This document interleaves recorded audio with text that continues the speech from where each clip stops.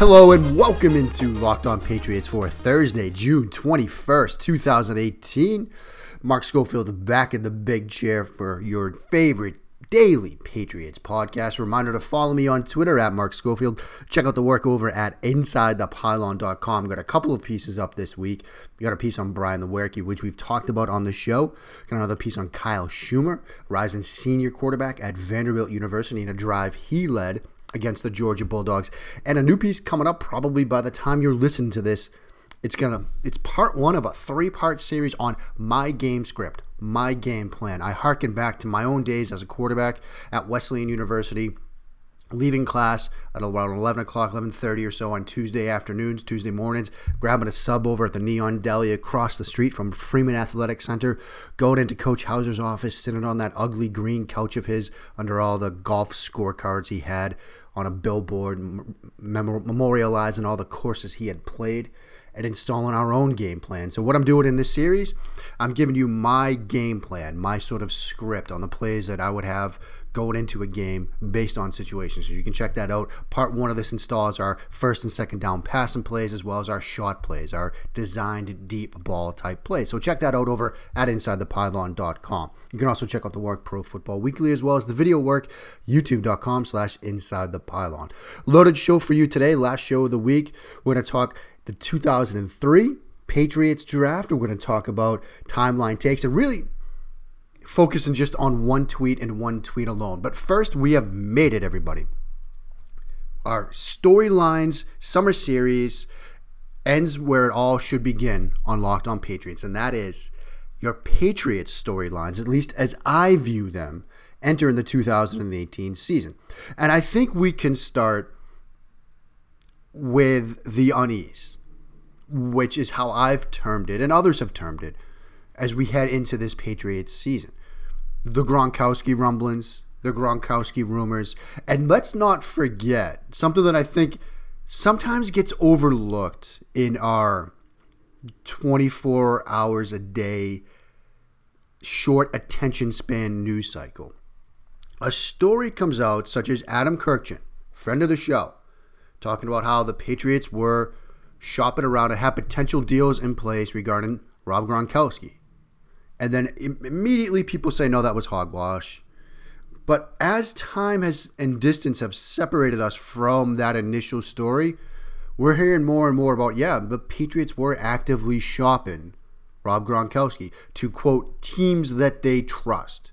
Now, there are other things in Adam's initial reporting which have yet to be confirmed, such as, Brady vetoing it or Kraft vetoing it and Brady threatening retirement. But more and more aspects of Adam's reporting are being shown to be true. And so the unease is still there. The Brady retirement stuff. The Belichick, Kraft, Brady angst. So that's storyline one. And until this team gets back on the field, until this team starts winning games again, that's always going to be there. And I can't help but be reminded of Tom Brady's dad and how he said, a season or two ago, that when it ends, it's probably going to end badly, because that's how things tend to end. And it's not just Patriots specific. It's not just Boston specific. Sometimes endings when it comes to sports or other vocations can end badly. You either die a hero or live long enough to become the villain. I guess that's one way to look at it. So storyline number one, the angst. Storyline number two, the offensive line. You lose Nate Solder. You draft Isaiah Wynn in the first round. You bring in Trent Brown. What is this offensive line going to look like as we start the 2018-2019 season? Will it be good enough? Can they protect Tom Brady? Can they keep Tom Brady upright? I'm one of many people who would tell you that the true secret to Brady's longevity is his pocket movement and how he protects himself, how he moves around and slides around in the pocket. That's all well and good. But we also know that if you get quick pressure, if you get immediate pressure, it doesn't matter who you are as a quarterback, that's going to disrupt you. If you're getting hit play after play after play, that's going to mess with your timing as a quarterback. That's going to mess with your internal clock. And so they have to be able to protect Tom Brady. Can this offensive line do it? Defensive side of the ball, did they get athletic enough? Are they going to be athletic to handle the new wave of offensive schemes that are making their way through the National Football League? This is a copycat league. Teams are going to look at what Sean McVay has done with Jared Goff and their spacing concepts. Teams are going to look at the Philadelphia Eagles and their RPO designs and copy those and put those into their systems. And we're seeing more and more coaches enter the league with that kind of background. Look at Matt LaFleur. Comes from, working under McVay, seeing RPO type stuff, seeing spacing type stuff. You better believe that the Titans are going to be doing a ton of this. Imagine what the Chiefs are going to be rolling out with Patrick Mahomes, who ran a lot of stuff like this while he was at Texas Tech. You better believe that week one, when you see Deshaun Watson in the gun for the Texans, Patriots better be ready for some RPO stuff, because that's what he does extremely well. And so did they get athletic enough? At first blush, you might think no. Now, they are getting Dante Hightower back from injury. They are getting Derek Rivers back from injury. That's going to allow them to move guys around to spots where they might be a little bit more suited and to spots where they can probably produce from an athletic standpoint, from an athletic profile standpoint. They add Jawan Bentley. He's more of a two-down type thumper linebacker. But in a sense, what that does is that allows you to have Hightower on the edge, where he's been more productive for the Patriots over the last couple of seasons. They add Christian Sam, who probably is your more athletic guy. Is it going to be enough, though? That's sort of the big question mark sort of facing this defense. Is it going to be athletic enough at the first and second levels to handle this stuff? And finally, the secondary.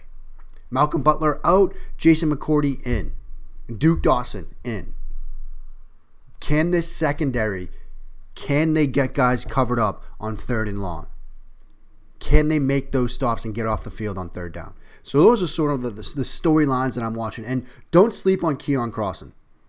Don't sleep on Keon Crossan at all, out of Western Carolina. He's getting some, a lot of people are talking about him, as well as A.J. Moore out of Mississippi. There are some guys that they've added, and Jason Jackson as well. J.C. Jackson out of Maryland. Those are some late round or undrafted free agent cornerback types that caught some attention during rookie minicamp and OTAs and stuff. These guys might make some noise as we get into training camp in the regular season. So those are your Patriots storylines as we close out that storyline segment. Up next, I got to talk about one take from the timeline from one NFL team that had me scratching my head. And a little bit later, the 2003 Patriots draft. That's ahead with me, Mark Schofield, and Locked On Patriots. Mark Schofield's back with you now on this Thursday installment of Locked On Patriots. And I'm going to do a little timeline takes. We're going to deal with just one take from yesterday, from Wednesday. And look, we talked in the first segment about, sort of the 24-hour a day, the like high-speed, Twitter-driven news cycle that we live in. And as somebody that's on Twitter basically all the time, I understand from a professional perspective the need to sort of market whether it's yourself or to market your brand. My brand, of course, being Toto and dad jokes, basically, and Scrubs gifts. To market your coworkers.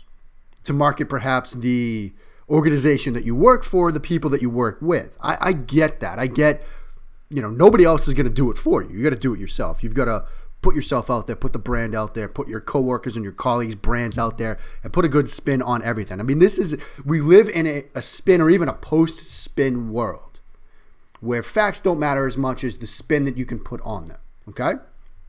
And so there was a tweet yesterday from the official Baltimore Ravens account, and I cannot emphasize that enough. And the tweet read this: his improved health, plus the arrival of quarterbacks coach James Urban, plus the incorporation of more QB-designed runs into the offense equals Joe Flacco's improved mobility. I might need to reread that one for you. Let's revisit for a second what the Ravens did this offseason, particularly when it comes to the quarterback room. They signed RG3. They drafted Lamar Jackson in the first round. Let's revisit that tweet for a second. His improved health and the arrival of quarterbacks coach James Urban and the incorporation of more quarterback-designed runs in the offense equals Joe Flacco's improved mobility. I understand that this tweet perhaps has an audience of one. That one person being Joe Flacco. That one person being somebody that might be a little bit concerned about losing his job. But there's another way that you can factor this equation. The arrival of quarterbacks coach James Urban, the incorporation of more quarterback-designed runs into the offense, the addition of RG3, and the addition of Lamar Jackson equals the Ravens are looking to move in a new direction schematically at the quarterback position. Joe Flacco's calling card isn't really mobility. They do a lot of stuff with boot action. They like to sort of get him on the move. But his mobility isn't sort of a focal point of their offense. Mobility is a focal point in part of how both RG3 and Lamar Jackson play the quarterback position.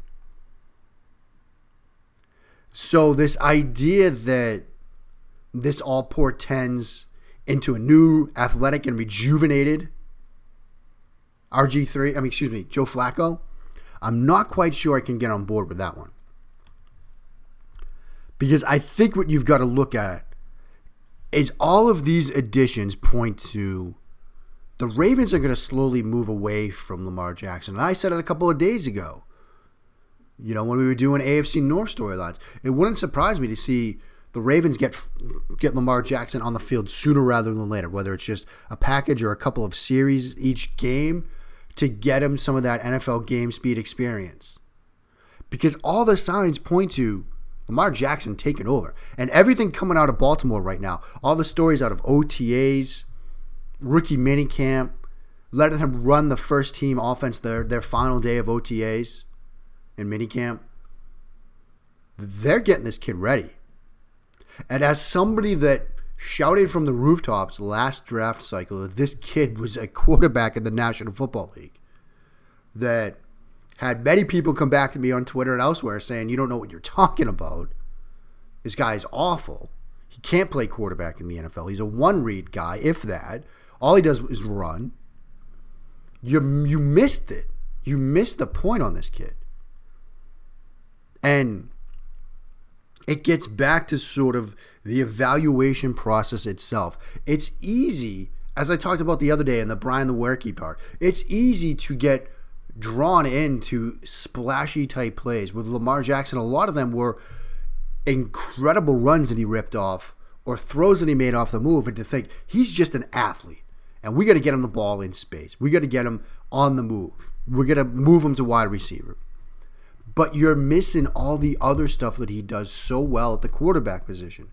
Making throws from the pocket, working through progression reads, throwing route concepts that are NFL route concepts.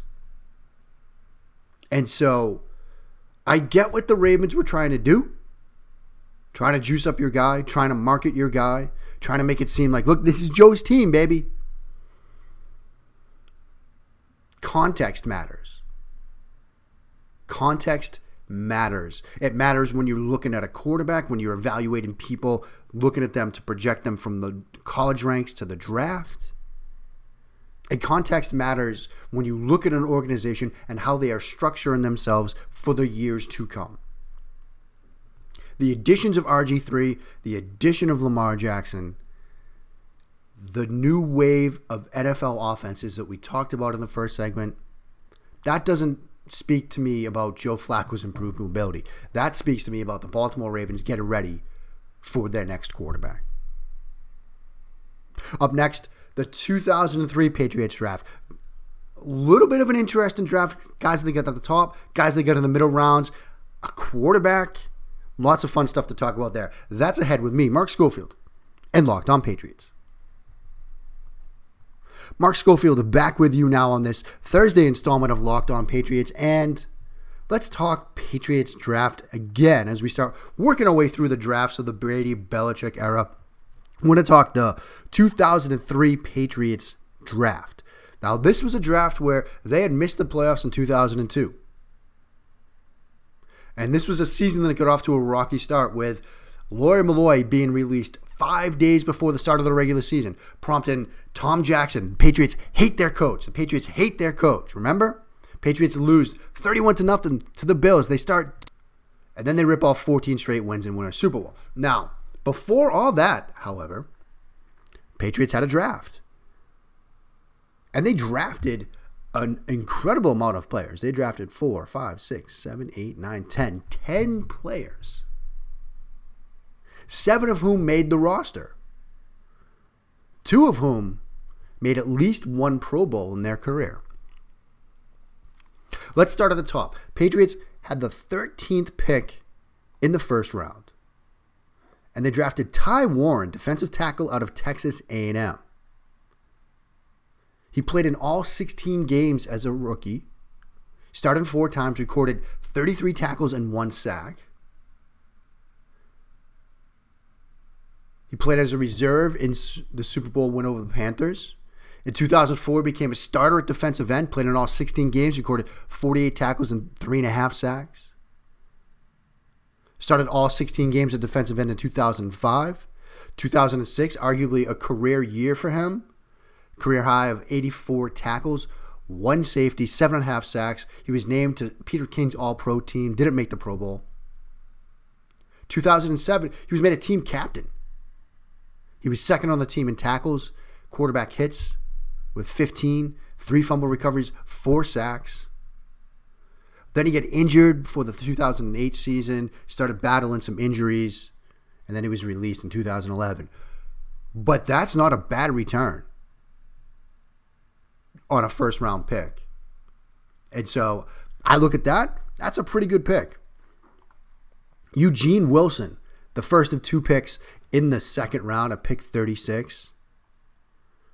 Cornerback.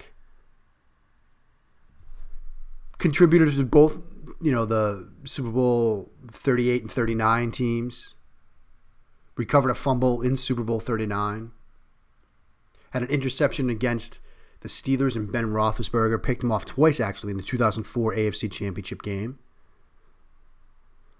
So he contributed some stuff to the Patriots. Wasn't a stellar pick, but certainly made some contributions along the way.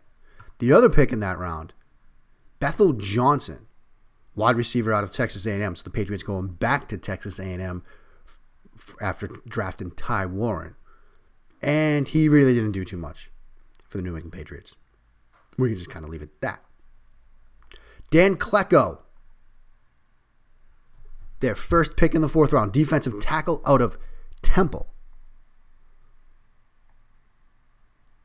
Contributed mostly on special teams, moved to linebacker a little bit, was used as a blocking fullback, contributed to the Patriots, here and there in those couple of seasons, but he was cut by the Patriots in 2006. Then we get 2 very interesting picks. Asante Samuel and Dan Coppin. Samuel coming out of Central Florida in the 4th round at pick 120. Dan Coppin, a center out of BC, in the 5th round at pick 164. Those are 2 fantastic picks. Obviously, we'd love to have Samuel secure that interception against the New York Giants. I get that. But these are guys that made it to multiple Pro Bowls. These are guys with multiple year starters for the Patriots. You're getting them in the 4th and 5th round.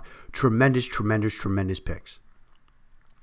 Then we get 2 picks that didn't quite pan out. Cliff Kingsbury, the quarterback from Texas Tech. Spencer Need, tight end from BYU. Neither of those guys made the roster. Kingsbury now a head coach at his alma mater. Very smart offensive mind there, but neither of these guys really panned out. Tully Banta-Cain, linebacker out of California. He contributed well to the Patriots. You get him in the 7th round at pick 239.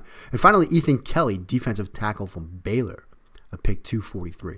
So that's the 2003 draft. I think you got a pretty good pick in Ty Warren. We talked about his contributions with Samuel and Coppin, 2 great picks in those mid-rounds. Bethel Johnson was kind of a whiff. Cliff Kingsbury kind of a whiff. Klecko contributed here and there.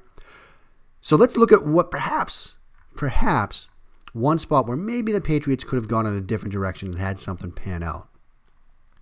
it's hard to sort of look at, a lot of these and say, oh, they could have done this differently. They could have done that differently. They could have, made a better pick here.